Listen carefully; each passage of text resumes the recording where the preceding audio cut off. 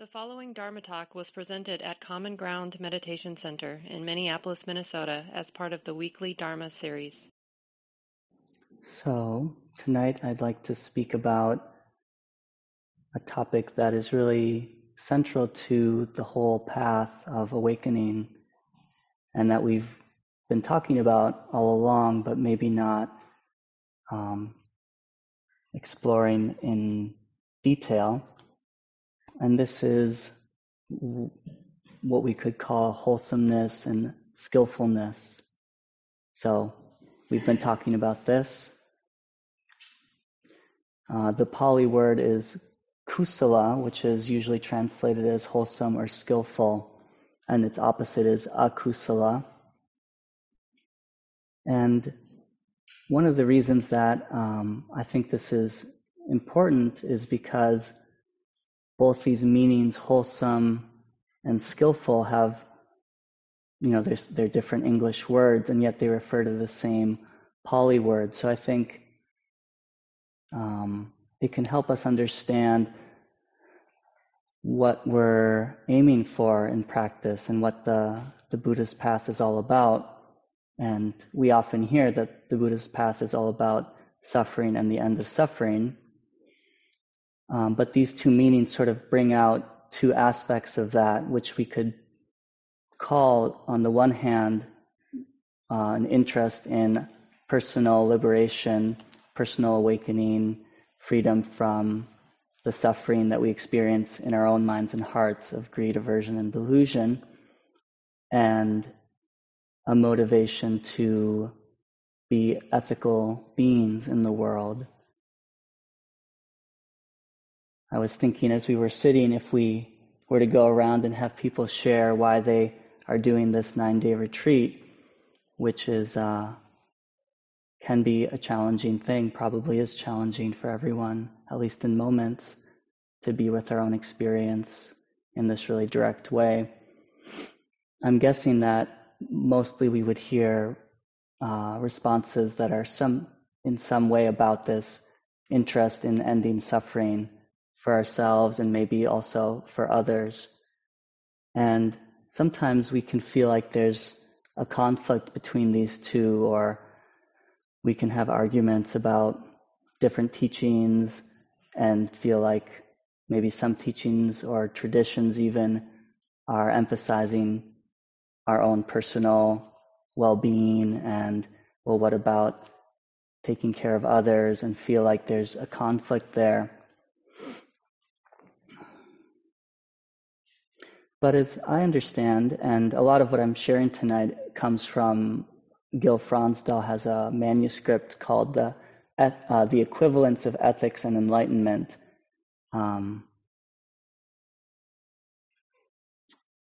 I find it a really beautiful collection of teachings from the Pali Canon, the early Buddhist discourses, and then Gil's commentary on them.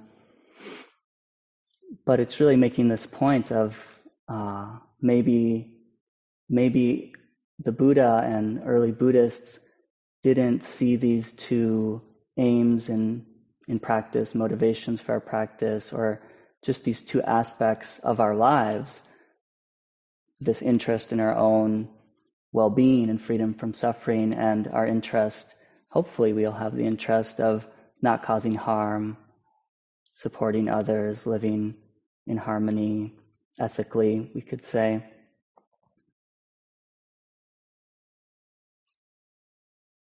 So to me, it's a beautiful idea that this path of personal liberation from suffering is also a path, maybe is inextricably and maybe is equivalent to a path of ethical maturation. And I think looking at this word kusala and looking at these meanings of wholesomeness and skillfulness might help us understand why this is the case, that we can't really be interested in our own well-being and purifying our own mind from the forces of greed, aversion, and delusion, and not have that have wholesome effects, beneficial effects for the people that we're in relationship with. So these two meanings, wholesome and skillful, they're just two English translations for that word kusala. And that word kusala, I believe, is used a lot. So you've heard us say skillful and wholesome, I think, a lot during this retreat. So it's really a central topic. The whole of right effort, which is one of the factors of the Noble Eightfold Path, is defined as cultivating what's skillful and abandoning what's unskillful. And this is really, how we operationalize, you could say, this path. That's really what it's about, is cultivating the conditions for wholesome, onward-leading, skillful qualities of mind to arise and to be strengthened, and to abandon qualities of mind that aren't helpful. But these two translations have slightly different meanings. But it's interesting that in the Pali it's one word, so that may be a clue that they're really interrelated, or maybe the early Buddhists saw them as inseparable, these meanings. So wholesome has more of the meaning of what's beneficial, what's healthy, what's good for us, good for our well-being, and good for others. And skillful has maybe a more ethically neutral meaning in English, like you can be skillful at any number of things, but in the context of Buddhism, it's what's skillful is what's onward leading to achieve the aim, which is liberation from suffering. So maybe what's wholesome is what's skillful, because that's the whole aim of the Buddhist path. So when we talk about skillfulness and wholesomeness, we're really maybe talking about the same thing. What's onward leading for our own development, for awakening, seeing clearly, is also what's beneficial for us. And this makes a lot of sense. I'm sort of spelling it out, but I think it's really what helps distinguish what the Buddha's primary aim is. Just this very pragmatic, compassionate teaching that this is about suffering and the end of suffering. And even those words, which I find that I use a lot when I'm trying to describe the essence of the Buddha's aim, both pragmatic and compassionate, there too we see kind of these two meanings of, we're interested in what works, but not just what works in any arena of life. We're interested in what works in the central business of liberating ourselves from suffering. Yeah, and I think it's not rocket science to understand how this personal interest in being free can't be separated from how we are in the world. And yet, I think it is a worthy thing to think about, because we could have that idea that somehow this is a technical matter, like it's about once you follow a certain number of breaths, then you exit from this realm of suffering and are in a realm of pure bliss and you've won the game, or whatever. Something that somehow can be separated from the qualities in our mind. But as we probably have experienced, when we have, say, a kind of striving in our mind, kind of self-centered narrowing of, I just want to hold on to this calm, it tends to actually, narrow the mind and constrict it. So I'll explore this as we go along, but I think just to start, that I find this idea really a beautiful understanding of the Buddha's teaching, that it was really not about convincing anyone of anything, or starting a religion, or even describing the nature of reality. It's because he was a human being like us, and through his efforts, through his curiosity, through his deep concern and deep honesty with the way things are, this central problem of stress, suffering, unease, not just in himself, but you hear it over and over, this concern with, oh, it's not just me, like this is the world. And it's not just, me in my own little mind here. It's like the greed, aversion, and delusion here in this mind. We just have to look at the world at the Buddhist time or now to see how these are not just intrapersonal issues. These qualities get acted out in all sorts of ways that cause real suffering, which feeds into more suffering and conflict. And the Buddha was really interested and talked a lot about that interpersonal nature of suffering and its roots in our own minds. So one way to summarize this equivalence of ethics and enlightenment, and I think this is Gil's, these are Gil's words, but it's sort of a rephrasing of a common way of dividing the teachings or the practices in Buddhism into a realm of ethics, a realm of meditation, and a realm of wisdom. But in this rephrasing, it kind of unifies them with this concern with harm or with suffering. So avoiding behavior that harms lies at the heart of the Buddha's ethical teaching. Letting go of mental states that harm lies at the heart of the Buddha's meditation teaching. Eliminating the underlying roots of all harming tendencies lies at the heart of the Buddha's wisdom teaching. So just these different layers are more surface and more deep layers of how harm and suffering gets acted out, and that deep compassionate concern, that's what we're interested in. So, and I think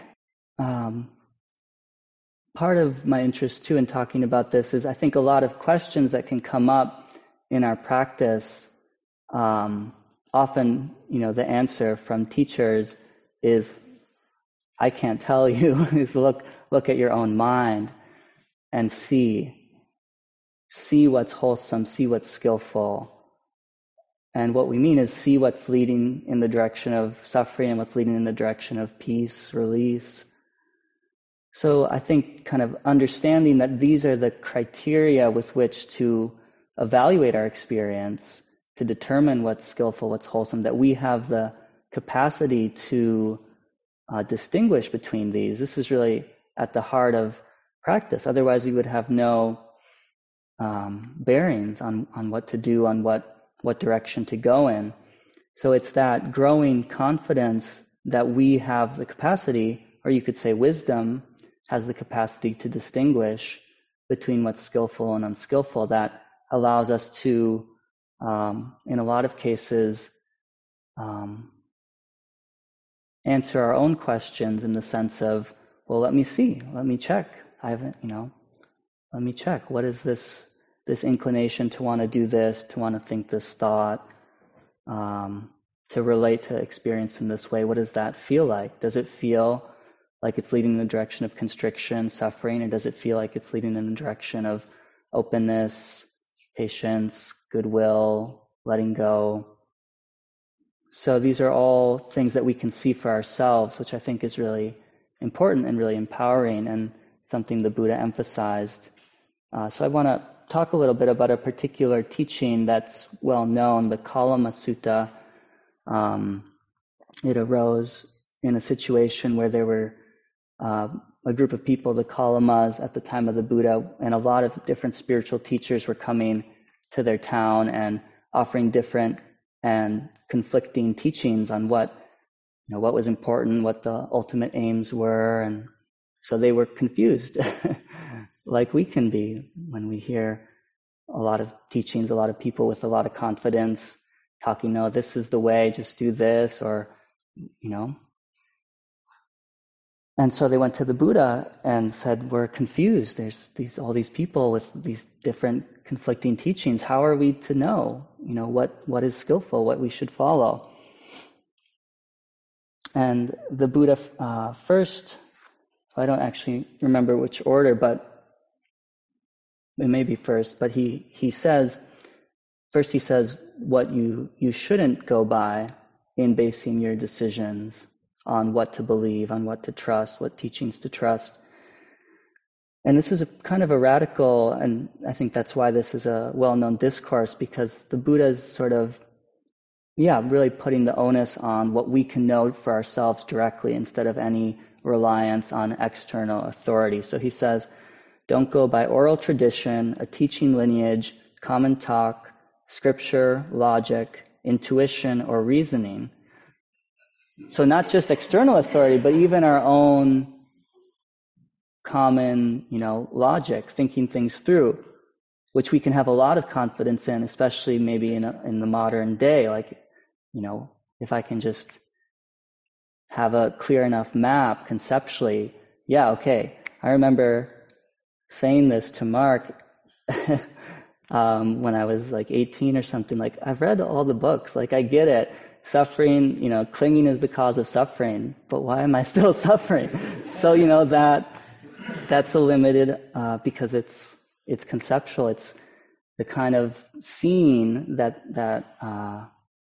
frees the heart is when we see in our own experience, when wisdom sees in our own experience, this is suffering, this is the cause of suffering.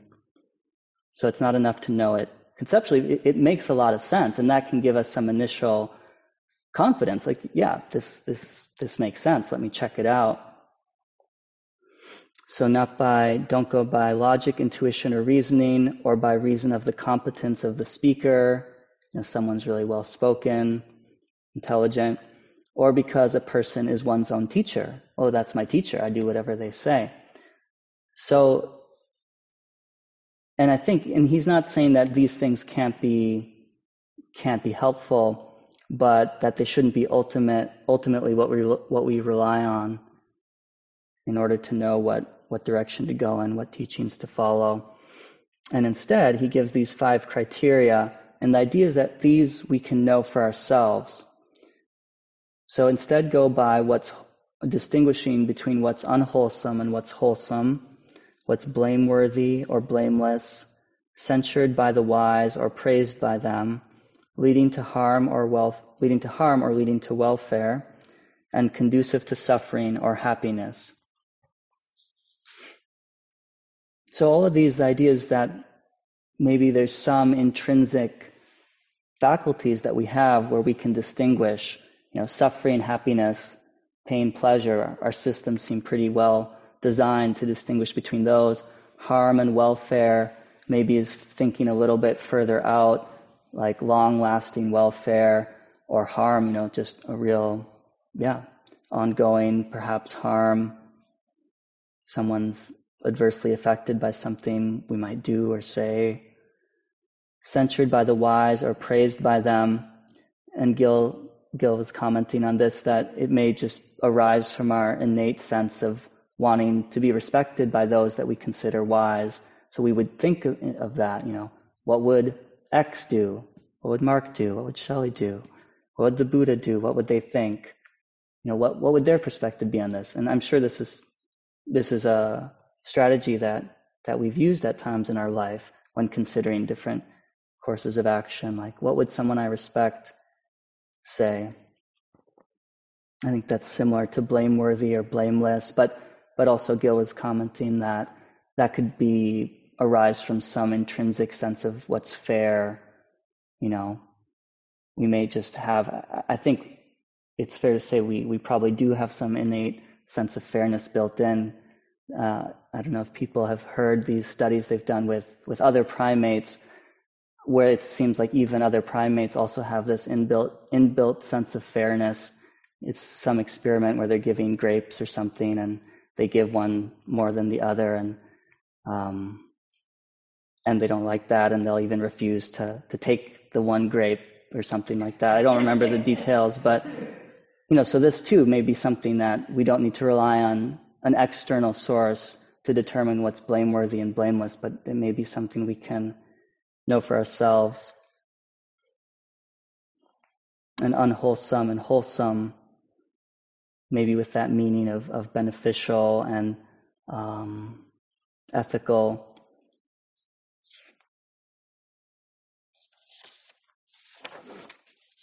So then the next part of the discourse to the Kalamas, the Buddha has them use these criteria to evaluate different qualities of mind. So I'll just read a little bit from this. What do you think, Kalamas, when greed arises in people, is it for their welfare or their harm? And they reply, for their harm, Bhante. Bhante means something like venerable sir, or something like that.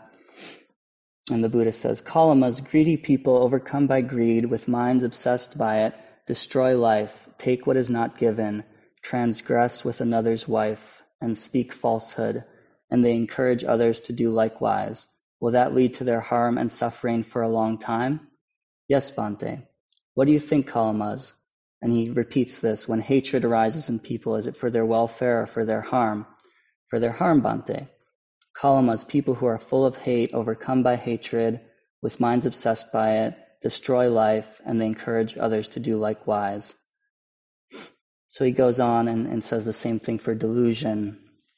And then at the end, just going through these criteria, are these things wholesome or unwholesome, blameworthy or blameless, censured or praised by the wise? Do they lead to harm or suffering or not? And so in this way, the Buddha's offering these criteria for the Kalamas to assess for themselves. And at least the Kalamas seem to agree with the Buddha that greed, aversion, and delusion lead people to act in harmful ways that then cause more harm and suffering down the line, to act in blameworthy ways, and so on through those criteria. So this is something that we can check out for ourselves. We don't even have to believe this teaching, like the Buddha says, because it's the Buddha. We can check for ourselves, in our own minds, or maybe we can see in others when greed arises in this mind, is it for our welfare or for our harm? And this is a lot of what practice is, I think.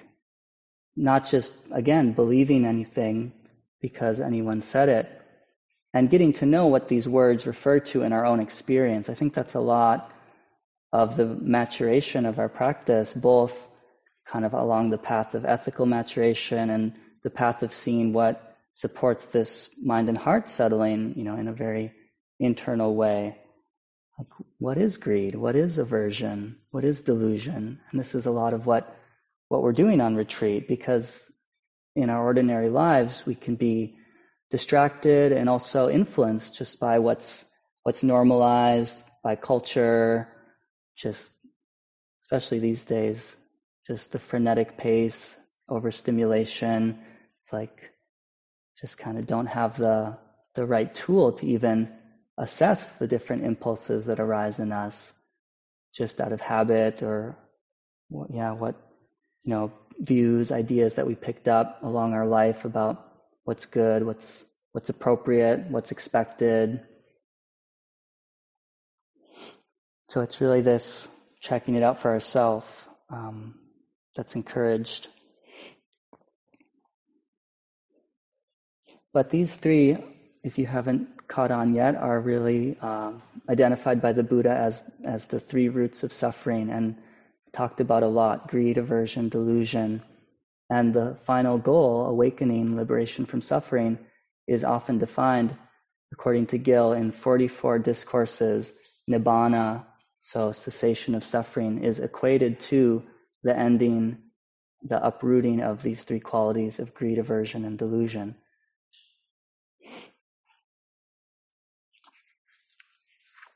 But it's not always clear what these are referring to, and the best way, again, is to look in our own practice. But there is a description of some maybe subsets or different words for these three qualities. This is from the Dhamma Sangani, which is the first book of the Abhidhamma, which was composed in the early centuries after the Buddha. So I'll just read a few other words for each of these three roots of suffering that may help us identify in our own experience. Because greed, there's all sorts of variations of greed. It can be, super intense, or it could just be, less intense, more subtle. So for greed, lobha is the Pali word. We have lust, which is raga in Pali. Then relishing, longing, attachment, clinging, craving. And then hatred, dosa in Pali. Wanting to harm, anger, hostility, wrath, malice, irritation, obstructing. I assume that means kind of trying to obstruct somebody's path. Delusion, moha, ignorance, bewilderment, foolishness, and not knowing suffering, its arising, its cessation, and the practice leading to its cessation. So that's an interesting one. Delusion is not, you could say, not being interested in suffering. That doesn't matter. I've got other more important things to think about.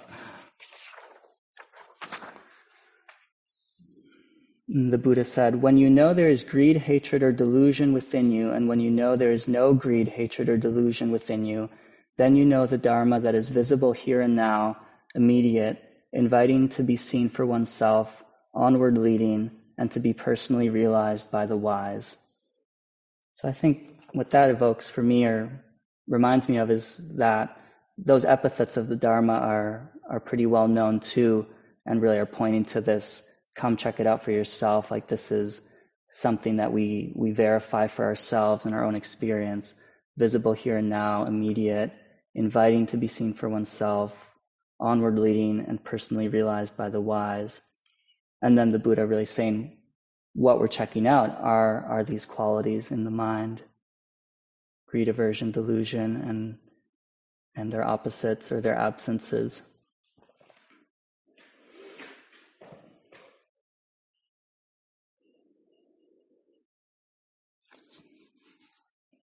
So the tool that we use won't be a surprise either, is mindfulness and reflection. So there is an element of thinking that is involved with evaluating the way that our mind is.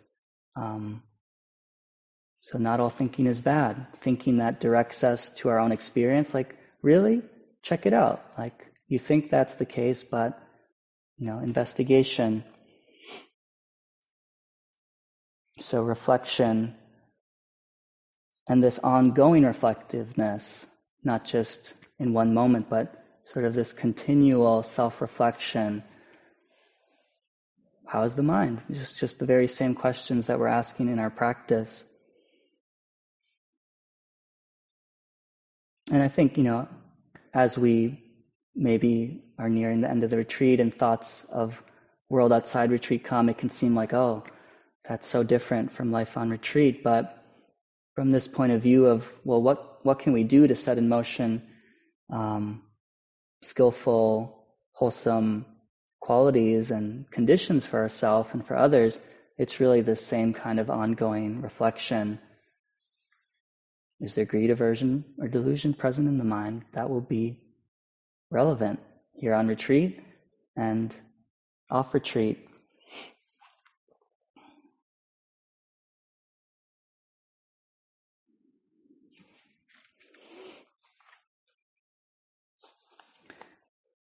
There's another famous discourse, the Buddha talking to his son, who I think was around 8 at the time, which is a sweet thing to think about, the Buddha teaching his 8-year-old son, and what kind of teaching would be accessible to a child. And this is also sort of evidence in support of this idea that whatever's really central to these this distinguishment between wholesome and unwholesome, it's not super complicated. It's an ethical sense that we can have access to, maybe even as a child. But this is a really powerful teaching, I think, in terms of this this ongoing reflection around what's wholesome and unwholesome. So I'll read a little bit from it. What do you think, Rahula? What is a mirror for? For reflection, sir. In the same way, Rahula, bodily actions, verbal actions, and mental actions are to be done with repeated reflection. Whenever you want to do a bodily action, you should reflect on it. This bodily action I want to do, would it lead to self-affliction, to the affliction of others, or to both? Would it be an unskillful bodily action with painful consequences, painful results? If on reflection you know that it would lead to self-affliction, to the affliction of others, or to both, it would be an unskillful bodily action with painful consequences, painful results, then any bodily action of that sort is absolutely unfit for you to do. But if on reflection you know that it would not cause affliction, it would be a skillful bodily action with pleasant consequences, pleasant results, then any bodily action of that sort is fit for you to do. So whenever you want to do a bodily action, you should reflect in that way. And then he says the same thing. Whenever you are doing a bodily action, you should reflect, this bodily action I am doing, is it leading to self-affliction, and so on. And then also, after the fact, having done a bodily action, you should reflect in the same way.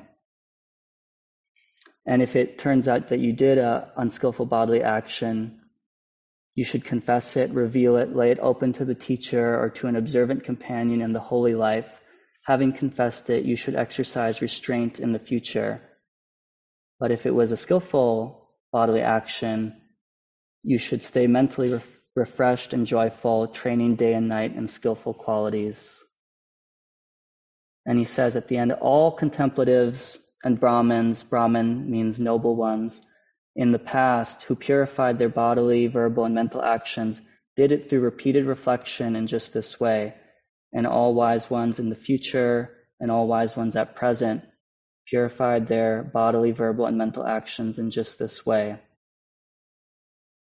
So you should train yourself. I will purify my bodily, verbal, mental actions through repeated reflection. So I think there's a lot here, but a few things that stand out to me is just that before, during, and after, just that kind of thoroughness, because it's not always clear, maybe until, maybe the mindfulness doesn't catch up until, we're already opening the fridge. We're not hungry, but, that will just lead to, feeling overly full or something, as just one example. Or sometimes it's not, mindfulness doesn't arise until after, or it's not clear until after an action. Oh, I thought that was skillful. I thought that would, that saying that to my friend would result in harmony or happiness, but actually it didn't. So just that opportunity that we always have to be reflecting and learning from our actions. And then the other thing that stands out to me is and this is common in the suttas and the discourses, but just this highlighting that it's verbal, mental, and physical actions, so that they're all actions. And just to contemplate, we could say the ethics of our mental life. How often do we bring that kind of integrity just to what we think about? Well, it doesn't matter. It's just in my head. I can think about whatever I want. And we can, but especially on retreat, we see that there's consequences. And that's really the point. Be out of compassion, because we care. We attend in this way. We reflect.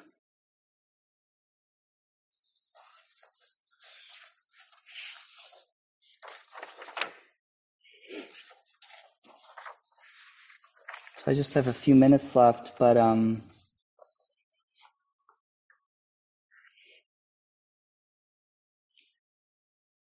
one thing we can reflect on is this whole realm, what the consequences are for our actions on any level, and what are supports for that care with that. And there are internal supports and external supports. I think Mark mentioned Hiri and Ottappa. The Buddha called them bright guardians of the world, and Gil translates them as conscience and discretion. So one is, Hiri is more internal, a sense of conscience when we, that's the quality that would arise as we're thinking of what we might do and realizing, that would probably be unskillful sense of conscience. And then ottappa is more outwardly focused discretion, like, that could cause harm, not paying attention while I'm driving or whatever, that could cause harm, and that concern about that.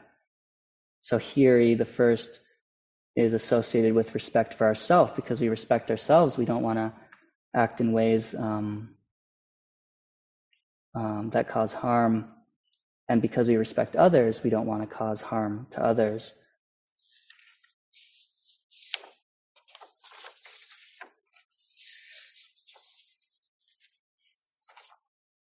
So the whole point is happiness.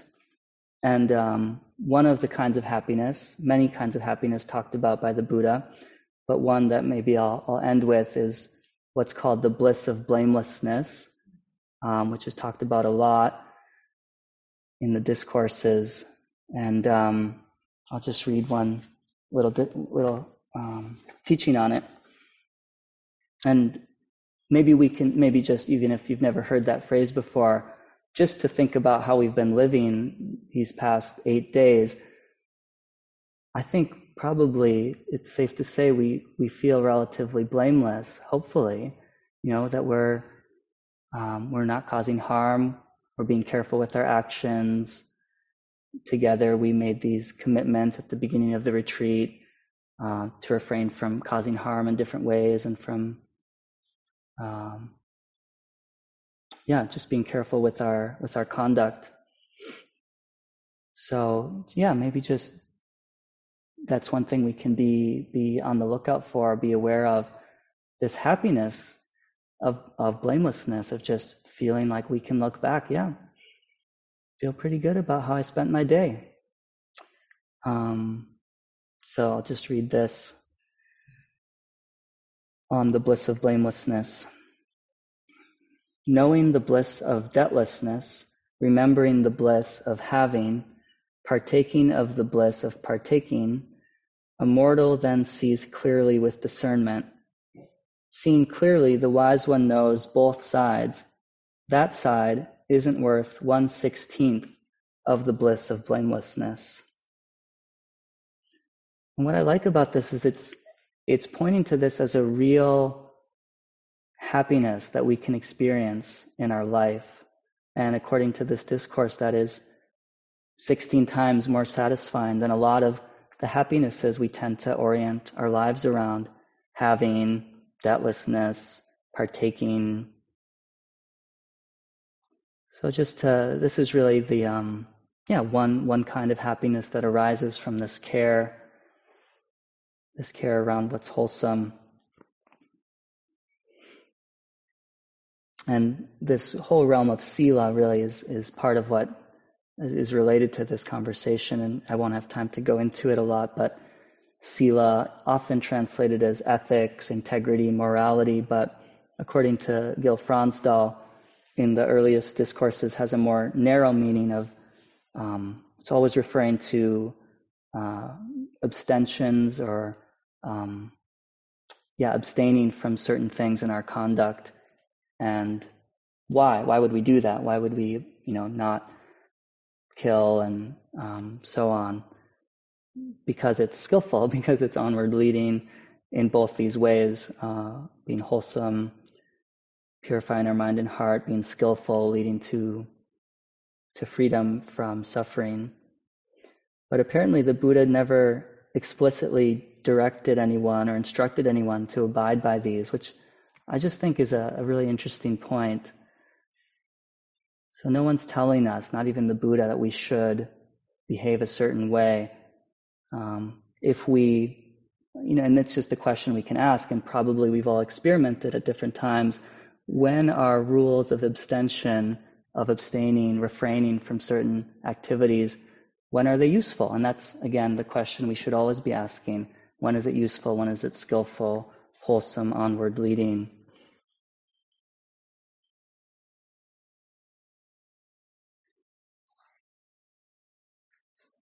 Maybe because it leads to the bliss of blamelessness, that feeling of feeling good about our actions, which in the discourses is described then as a cause for happiness, real happiness, which then is a really natural cause for the mind settling easily because we feel good, we don't have a, remorse.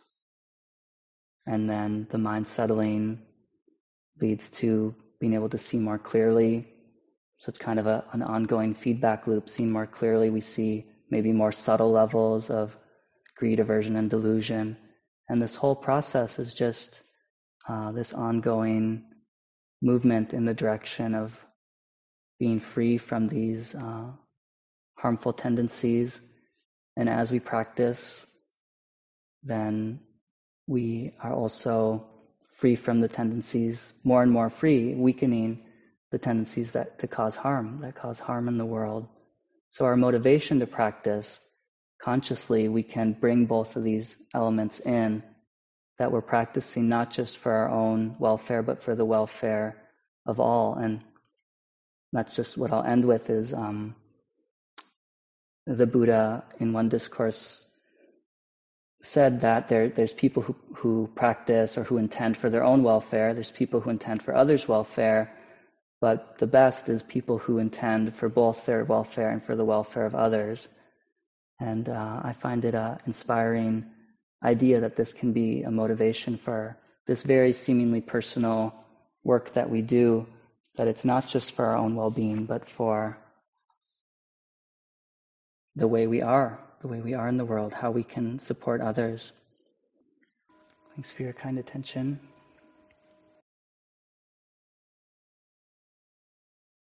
This talk, like all programs at Common Ground, is offered freely in the spirit of generosity.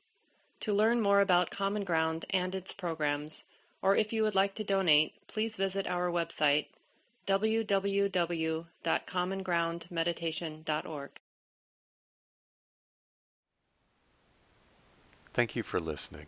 To learn how you can support the teachers and Dharma Seed, please visit dharmaseed.org/donate.